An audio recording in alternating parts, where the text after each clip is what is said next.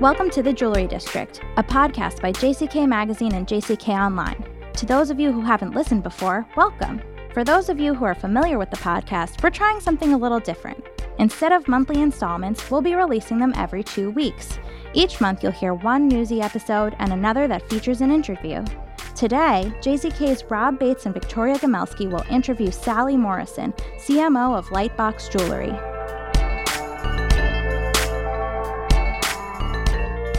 Welcome to the Jewelry District. My name is Rob Bates. I'm the news director of JCK and JCK Online. And in Los Angeles, we have Victoria Gomelski, editor-in-chief of JCK and JCK Online. Hi. And in the studio, we have with us Sally Morrison. The legendary. I can't even introduce you. You cut me off. Sorry.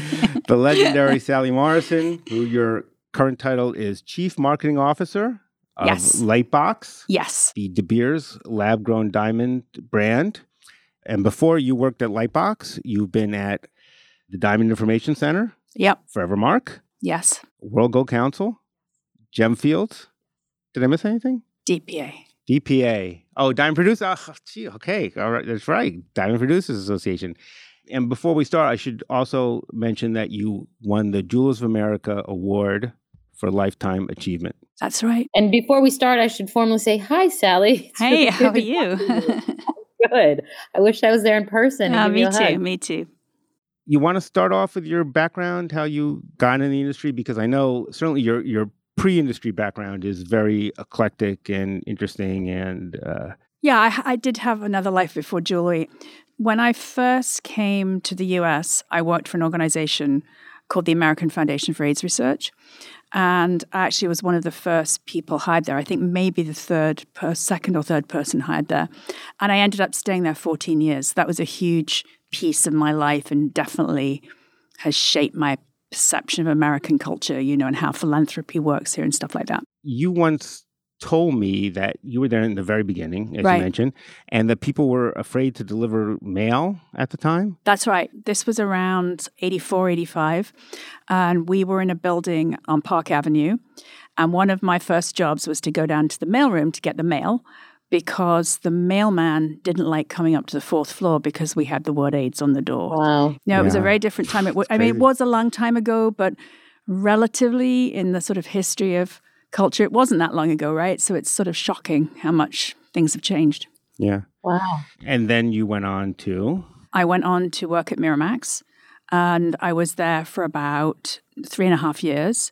Working on some of the philanthropic stuff. I worked a little bit on the launch of Talk Magazine, and I worked on some of the Academy campaigns for some of the Miramax titles. And obviously that was when Miramax was really at its height, so there were lots and lots of Academy campaigms. Right, and I think they won a bunch. So they won a lot. Yes, so, it was congratulations. Well, it wasn't thanks to me, but it was a very exhilarating time. I think, particularly to be at that studio. Right, but obviously the head of Miramax is now a notorious figure. Right. We should say, for those who don't know, we're talking about Harvey Weinstein, of course. It's a very, I think, conflicting thing now to think about all those things that were probably happening around us all at the time that we were not aware of. And frankly, I think a lot of us learned a lot. Well, I certainly learned a lot while I was there. I learned a lot from him, and it's kind of painful now to think at what cost to some other people. So, and then after that, right after that, you came into the... Yes, I was working for Miramax, and I had a small child who was about a year old, and I was finding it very difficult. The schedule was very difficult, and traveling backwards and forwards to London, where part of my team was at the time. And I heard about this job at the Diamond Information Center from a woman called Joan Parker, who many, many people know very well in the industry. She's worked for De Beers for many, many years at the DIC. And she said she was leaving to take on another role. And did I know anyone? I said, well, I might be interested. And she said, oh, you're never going to be interested in this because it's going to be much too corporate for you. And I was like, oh, corporate, that sounds really good. Yes, I like it. I'd like regular hours with this small child. And of course, it turned out not to be corporate at all.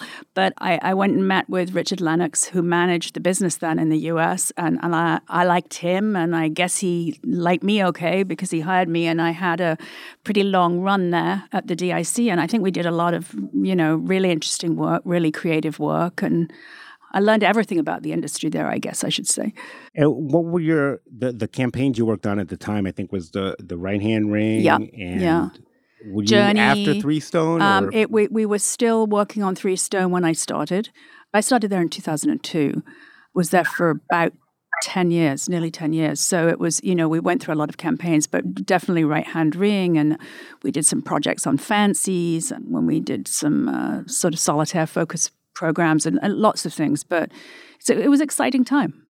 If you can think back, what was your impressions of the diamond industry? How did you find it different? Well, I think it was quite opaque to me, and I really didn't know about the structure of the industry. And I think looking back, part of the reason it was opaque is that the industry is difficult, the supply chain is complex, the distribution is complex, it's very fragmented. So there were a lot of things that I didn't understand about that. I came from an industry where there were basically 3 or 4 big studios and some indies, right? And that's how all the product pretty much got to market. This is before Netflix and streaming and all those things. So I think I found the industry complicated and I found the product quite complicated. And it was definitely a steep learning curve. But I think also I saw lots of possibilities because I'd come from this very commercial, promotional background where you thought about, running campaigns around things kind of intensively. So I felt like there was a lot I could do by merging those two worlds. And that was interesting to me and it was exciting. When you look back at those campaigns that you worked on, what was the most successful one or what was the one that you felt like really hit? Because when I think about Right Hand Ring, I still remember the catchphrases, sort of women of the world, raise your right hand. Right. And I loved it, but I wasn't sure, did it hit? Was it a success in your eyes? I think it depended on the channel. I think it did very, very well in certain places, some of the department stores, for example, and less well in other places. I think as a kind of movement, it was interesting because it sort of gave voice to this giving permission to women to buy diamonds for themselves, which I think was a huge barrier and probably to an extent still is a little bit of a barrier, but it's obviously much more accessible and approachable now than it was, say, 10 years ago. So I think that was very exciting. I think that the educational work we did leading up to the release of the Blood Diamond movie was incredibly satisfying, just marshalling those large groups of people to do education from sort of point of sale, all the way up and down through the trade. That was exciting. Certainly engaging people like Russell Simmons to go to Africa and take a look at what diamonds do. Again, was it the most successful thing? I don't know. It's hard to measure success, but it was really important work. It was really satisfying work. And I think that it started something that still needs to go on now, but that kind of education about what the industry does and how it contributes to development, it's important. Right. Those are two topics that we're still discussing, exactly. Women, self-purchase, and sustainability. Right. And also getting the word out, but also improving processes. Right. Very ahead of their time. That self-purchasing conversation, I think, was just getting started when the Right Hand Ring campaign kicked in. So yeah, kudos to Beers and to you at the time for talking about things that I feel like are still not completely embraced. And then you did stuff for gold. Yeah. You did stuff for gemfields, color stones. How'd you find the industries the same and how'd you find them different than diamonds? Well, I think that there hadn't been a big effort at scale for some time in gold. So there was a lot of room to grow gold, I think. Gold was very expensive. The price of gold was very high when I started there. And I think a lot of younger designers were not using gold because it was just too expensive for them.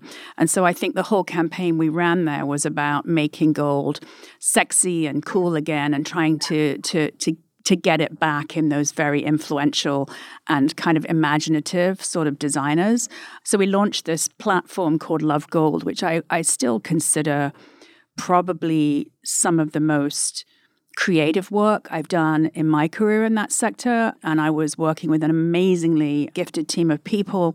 We had a lot of freedom, I think, because the World Gold Council hadn't been very active in the jewelry space for a while. It was kind of easy to start with this very fresh voice. I think we really did move the needle on how people viewed gold jewelry, particularly yellow gold jewelry. You know, it was right when everybody was still very focused on white metal. So it was a way of having a new conversation about yellow and the warmth of yellow and, you know, how it feels in your hand and all those kinds of things. Gemfields also was trying to do something different in that they were trying to promote colored stones, which usually don't get promoted. I mean, what's interesting about Gemfields is I think they were trying to sort of codify and sort of regularize promotion around color in the way that had been done for diamonds as a sector and gold as a sector before. And because they had emeralds and rubies and obviously an interest in developing other colors too, they were trying to be the voice of that sector. And if we think that the jewelry industry is so broad and so fragmented, but, you know, colored stones particularly so, right? There are so many different value chains. They're coming from so many different parts of the world, lots and lots of small producers. So I think they were trying to move towards a kind of model where you promote color as an idea. And that was interesting to me. One of the things that is interesting, I mean, you worked at the DPA. You were one of the original members. So many people are hung up on the old model of what De Beers did, right? When it was De Beers, you know, the big campaign and the big overarching campaign and the whatever it was, $200 million they used to spend. And even though we now have a DPA and we now have some of these things, I don't know if that's necessarily possible to recreate in this environment, to have a single campaign that had so much reach and so much power to influence people.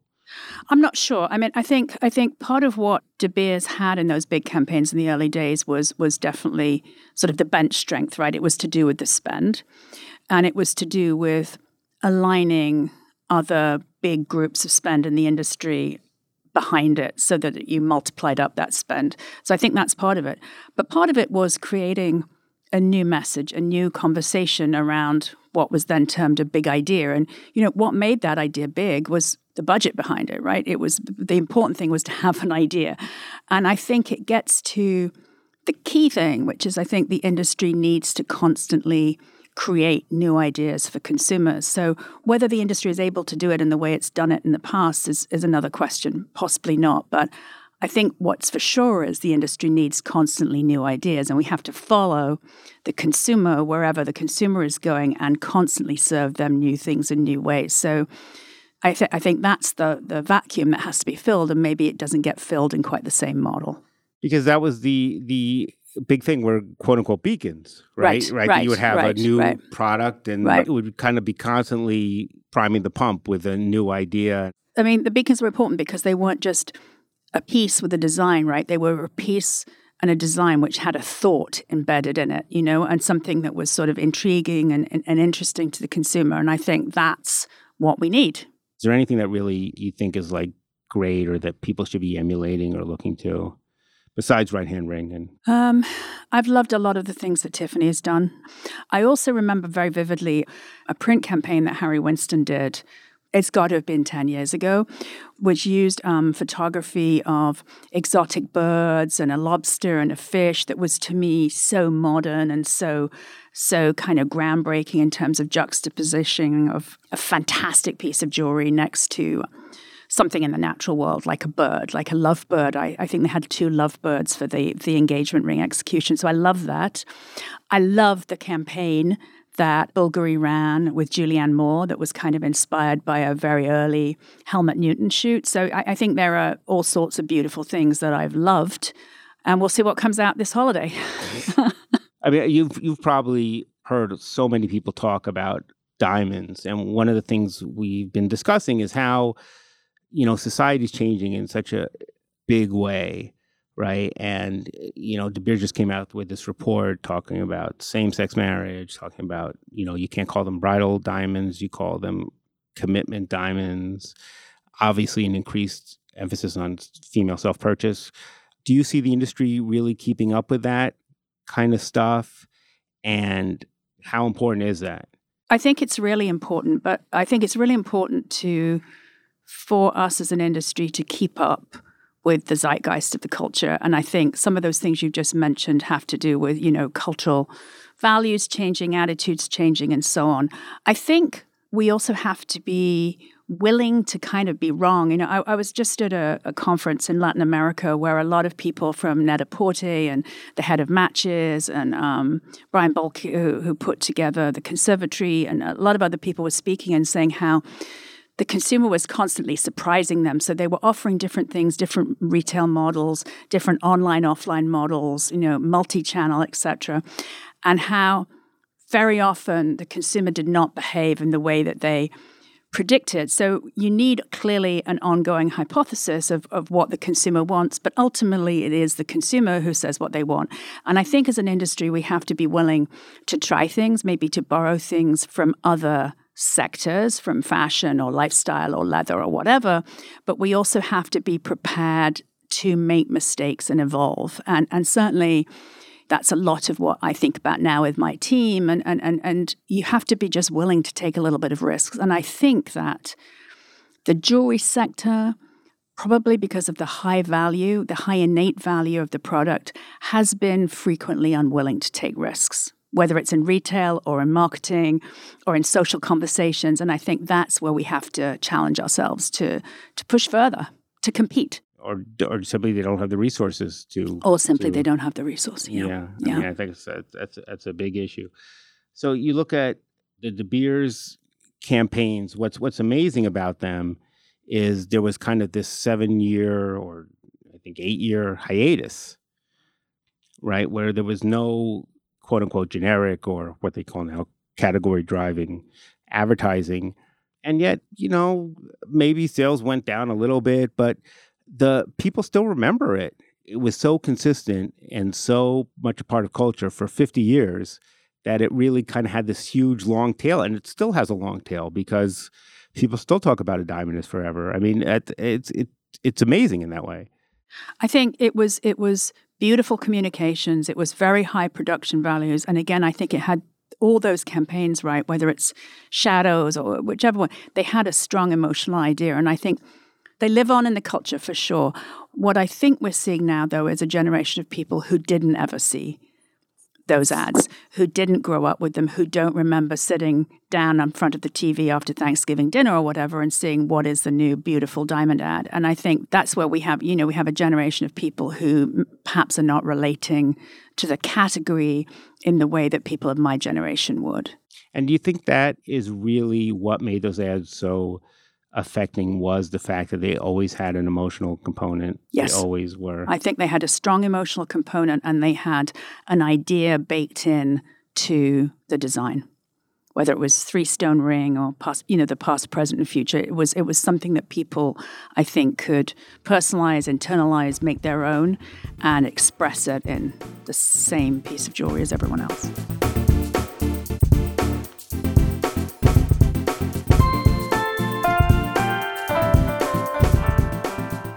If you're a fan of podcasts, you know that listener reviews is what helps make them possible.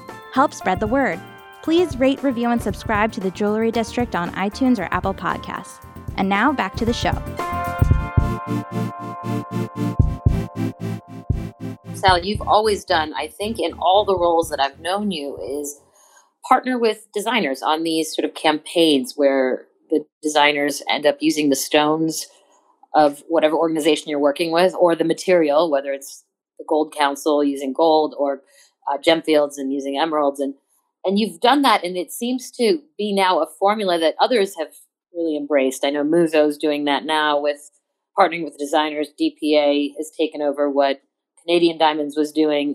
That seems like something you originated. I don't know if that's true or not, but you've always had this real connection with designers. And I feel like all those projects that you put together where you invited a kind of a slew of designers to incorporate the materials you were promoting, those pieces were always really cutting edge and interesting. And I just wonder if you could speak a little to that, that idea of bringing the industry these sort of cutting edge, forward-looking designs, and whether you feel like that did move the needle. Yeah, I mean, I was always interested in it, that's for sure. I'm interested in putting valuable and fabulous materials in the hands of very creative people. And there are some people that are very creative but could never afford to create these kinds of things commercially. So I do see a role for special things. But I think the other dimension to it is the best of all is if you can get those pieces on the red carpet, right? Which is where I sort of connect all those worlds. I mean, that you have someone unbelievably talented creating something with your material, which is very special in some way, either very rare or, very unusual in a certain way. And then placing it in a very visible place, whether it's the Oscars red carpet or Cannes or something like that. The combination of all those things, makes a kind of statement. It pushes your material into a cultural conversation in a much bigger way. And when I think of the very first pieces we worked with Loren Scott on a couple of pieces actually for Nicole Kidman, and I had seen these beautiful diamonds when I first interviewed with De Beers. They were crystals from Zhuaneng that are green on the outside. And if you cut and polish them, that green is fugitive, it disappears. But seeing those beautiful green crystals and thinking, what could you do with them to really talk about, the origin story of these diamonds? And they came from Zhuaneng and all that stuff.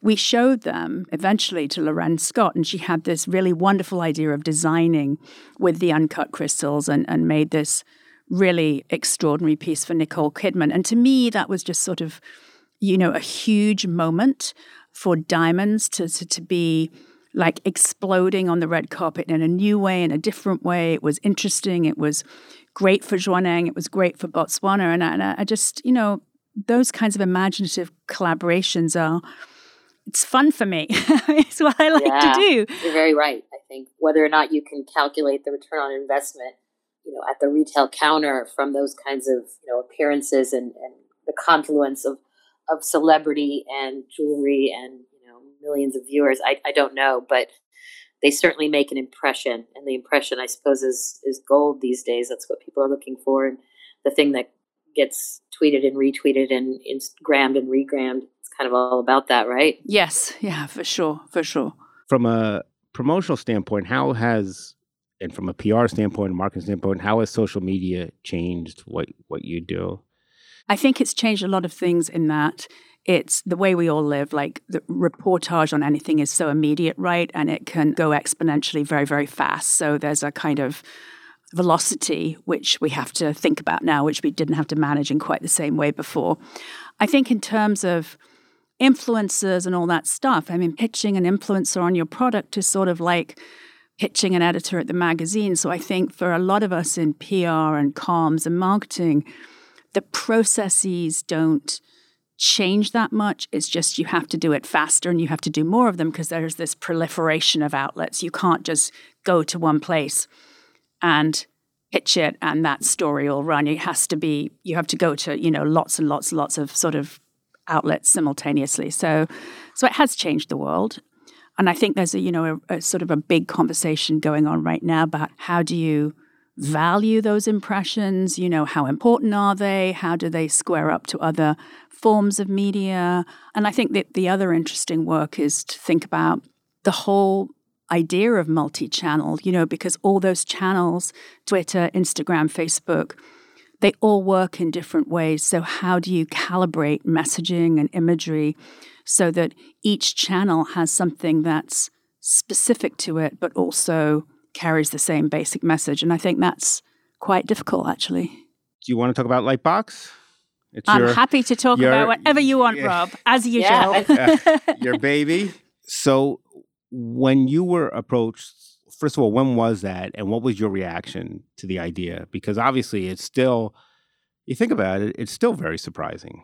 And it's been a year or so. Well, I was gobsmacked. First of all, I should say that when I was approached, I was unemployed.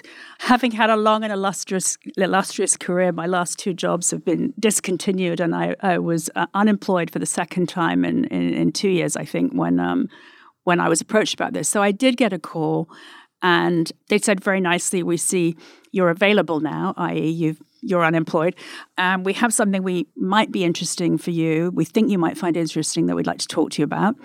And I obviously signed an NDA. This was late summer, early fall of 2017, and went to London to meet with Steve Coe, who told me about it. And I was literally gobsmacked. I just couldn't believe, just to bend my mind around the idea of what they were doing and the tech they had and so on. It was amazing. And because of that, I think I was able to be a lot more sympathetic and generous to people who were quite mean to me when they found out eventually what I was doing. And I understood that they were reacting from a point of shock and not necessarily personal judgment. Anyway, I think once I had time to think about it and really look at the research that had already been done, and that at that point there was quite a significant amount of research done on consumer attitudes to this material. And there was clearly a real commercial opportunity. And to me, that was quite interesting because it was really a new story in the sector. There was clearly a commercial potential that was very significant. And it gave me the chance to work in color. And I was very interested in color. I'd just been let go from Gemfields. And so the idea of doing something in color was exciting too. So yeah, I came around to it pretty quickly, I would say. Can you give us any insight on why they decided that particular time, the summer of 2018? Obviously, they could have done it for a long time, probably, or maybe not. But I think they've certainly had the technology to do it for a long time. But why did they kind of decide, okay, this is the time we're going to go into this right now? I think they'd had the technology for a very long time. That's true. I don't think they identified a critical mass of interest that was big enough for a whole new market until maybe, a year or two before I started, So, and the other thing about De Beers, I think that maybe everyone in the industry knows, but just to be clear, they do everything in a very considered, careful way. So there is tons and tons of research, but these are not like sort of knee-jerk reactions, right? It's very considered. It's very thoughtful. And I think they researched it, and they had to be sure that the time was right to make this a success. Was it always kind of in its current form, or were there other ideas that were played with before you kind of decided on what you were going to do? One of the things that surprised me at first was doing the white diamonds. And I was thinking maybe that was something, when I first heard about it and I kind of read it very quickly, I was like, well, maybe they're not doing white diamonds, but of course it turns out you were.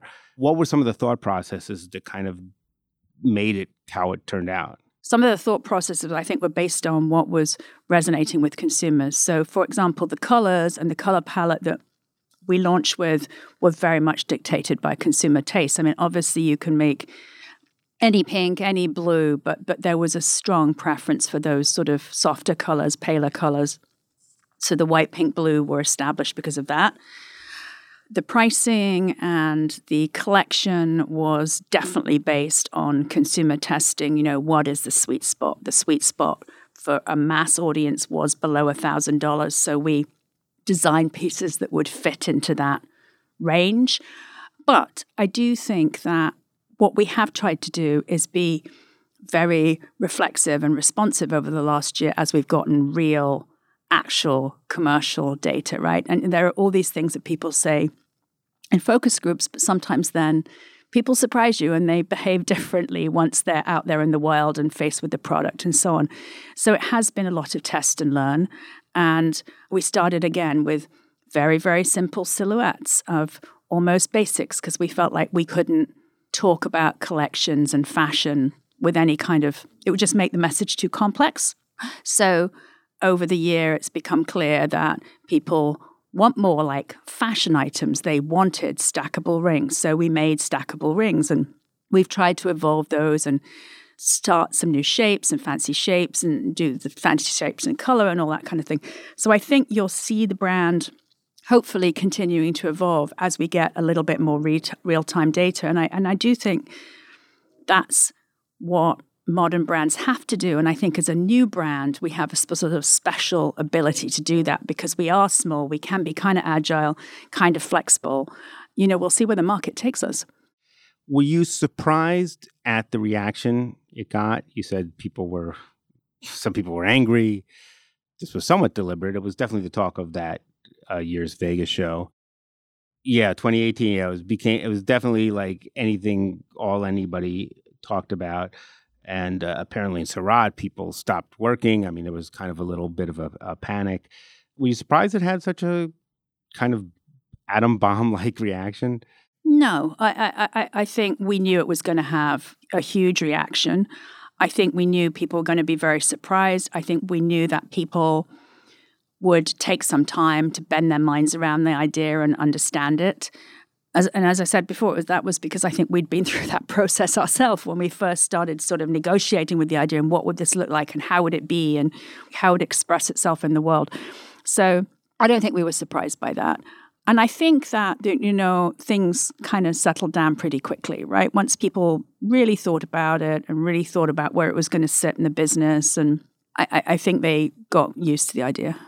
A lot of people will say that it, quote unquote, legitimized the product. Not that it ever was an illegitimate product, but it kind of made it more acceptable in the trade to deal with it. And you had the pop-up down in the Oculus, which is downstairs from where we are, and it says laboratory grown diamonds, and in many ways was like the biggest advertisement for lab grown diamonds I've ever seen, as a consumer. Mm-hmm. Obviously, De Beers, they have to be worried to some extent about cannibalization. I mean, is that something you're worried about, or is that something that you're concerned about? Like how has that played into the development of the brand? Okay, well, there's a couple of things in there. First of all, us legitimizing the category, I don't really buy that, and I'll tell you why. We've seen a proliferation, right, of small brands, big brands, different brands, lab-grown brands popping up over the last year. Just knowing what I know about what it takes to bring a business and indeed a brand to market, those things have been in development for a long time. So they can assign it to us, but I don't think that's really true. I think all that stuff was going on anyway. This was going to happen anyway. We maybe gave a little bit more visibility to it because of our parent company, but I think that's a short-term sort of press reaction. That's not necessarily a long-term cultural impact. So all these brands were going to launch anyway. In terms of cannibalization, I think we believe this is a new market that we can help build, and that Lightbox is kind of a lighthouse brand, and it will help define and build and push the category as it goes. And we think there's a lot of opportunity in that sub $1,000 space, particularly for color, which by definition is not cannibalizing the natural diamond world, because people like you and I are just not out there buying pink diamonds. Maybe Victoria is, but not you and I. Obviously. So no, I think we really believe that there is a new market there, and that I would say that our first year of trading suggests that is true, and the color is performing extremely well. What's interesting is that obviously De Beers made a decision that they were going to focus on the fashion end of the business rather than the engagement end of the business. Mm-hmm. And it's interesting because it's the exact opposite of where most people in the lab business are doing. Most lab people are trying to get the engagement business because they see that's the biggest part of the business. Do you think that eventually you'll have more that even some of these engagement brands will eventually start, especially assuming the price continues to fall, will start going to the fashion end of the business? I'm sure they will, because I think there's a much bigger opportunity there. I mean, I think the point is it's easier, right? If you're launching into a jewelry category, it's easier from the get-go to go into the bridal space. Where is all the search? All the search traffic that you can try and, interrupt is right there in diamond engagement ring. Building a new category takes a lot more and is a lot more complicated than just trying to sort of torpedo into something that's already there. So I think as this fashion category builds and grows, I think we will see more and more and more of those people, those brands going into that, because I think that's where you can actually grow not just diamond jewelry, but jewelry. I mean, I think we are underrepresented in that accessible fashion space. As we're talking, I get an email from Larkin Berry, which is another lab-grown diamond brand. And the subject line is ethical fine jewelry from Larkin Berry. in the email, they say Larkenberry is also partnered with One Tree Planted. So for every Larkenberry purchase, online or in store, 5 trees are planted. One Tree Planted focuses on reforestation primarily in Africa, where people have suffered the worst consequences from diamond mining. I wonder what you think of that kind of positioning. It's obviously not a positioning that I assume Lightbox could take, given your parent company. And do you have that conversation? Do you just shut it down, that conversation about what is ethical in the diamond space? What is sustainable? I mean, this has been a topic. Rob and I just had a long conversation about it in our last podcast. So how does Lightbox approach it? And I would also add, we've talked a lot about sustainable marketing, and yet that's something that Lightbox has stayed away from. Is that something you would ever think about? Currently, we would not think about it. And I think this is a very complicated subject, and I think cannot be well addressed in a soundbite or a strap line on an ad. And the reason I think that is because I would say, to an extent, we're all sinners. The question is how much, right? So there is a variety of ways to do mining. Some mining is harder on the earth than others. Some mines have better sustainable practices, backfilling practices than others. Some mines, like the one I just visited, it's not a diamond mine, but I just visited in Colombia, is having a very positive impact on communities around the mine. So there's all that sort of gradation of response. On the lab-grown side, it's the same. And the impact of a very large, very modern, very sophisticated factory is going to be clearly less than an old-fashioned factory that wasn't designed with low impact in mind from the get-go. But let's be clear, we all have an impact. And I think to say that one is necessarily better than the other is not always very honest. And we have chosen not to make environmental claims for Lightbox. Now, we have designed a new factory with a kind of a mantra of, continuous improvement in mind, with low impact. We are in Portland because of access to cheap, sustainable energy and so on. So we thought a lot about that. People smarter than me have thought about that a lot. And it's not that we're uninterested in that. It's just we do not believe we can honestly make it a pillar of the brand, because when you grow these things, you do have an impact. And I think our responsibility, all of us, is to be as straightforward as we can be about the resources we are using, and then have the consumer decide. And they have to make a choice. Do they want a lab-grown diamond? Do they want a new pair of jeans? Any number of things in their lives have an impact. And I think we shouldn't be trivializing the conversation by making it a strapline. All right. Do you want to update us on the retail tests and the factory? Yes. I mean, we just launched with some bricks and mortar partners. We're in 30 Reed stores in the Southeast. We're in Bloomingdale's in New York and San Francisco, and online. Those have been literally in market 2 weeks, and early signs is they're positive, but way too early to say definitively anything. The factory is moving forward on plan, and looking forward to that opening early next year. And I would be remiss. I always get the question, why is there not more 1 carat diamonds on the Lightbox site?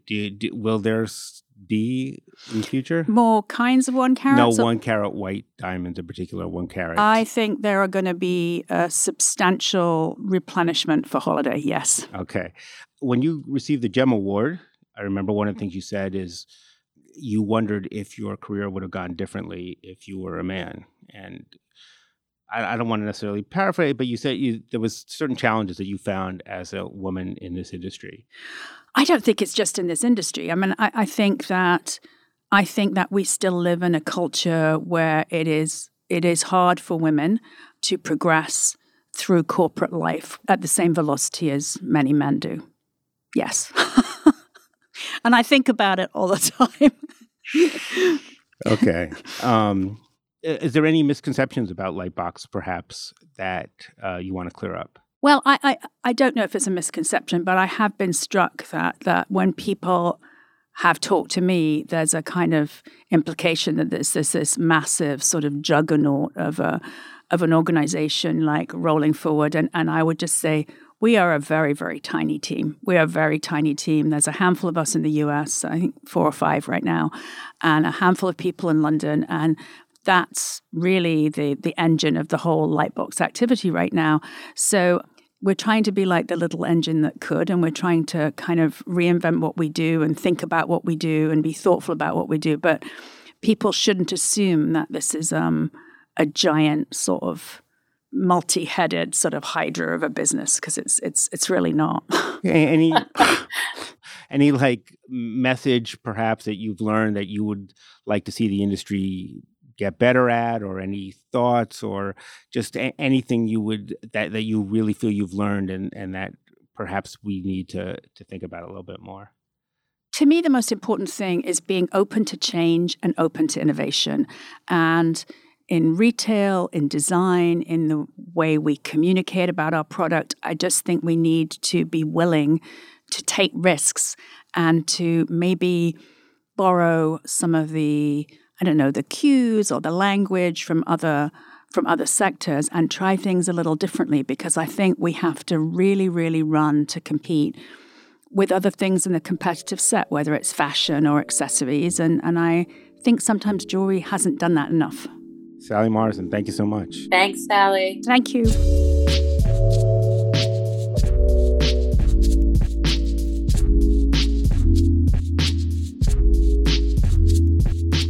Thanks for listening to The Jewelry District. I'm Natalie Comet, the producer of the podcast. Our editor and engineer is Levi Sharp. If you liked what you heard, please rate, review, and subscribe to our podcast on iTunes or Apple Podcasts. We hope you join us next time on The Jewelry District by JCK.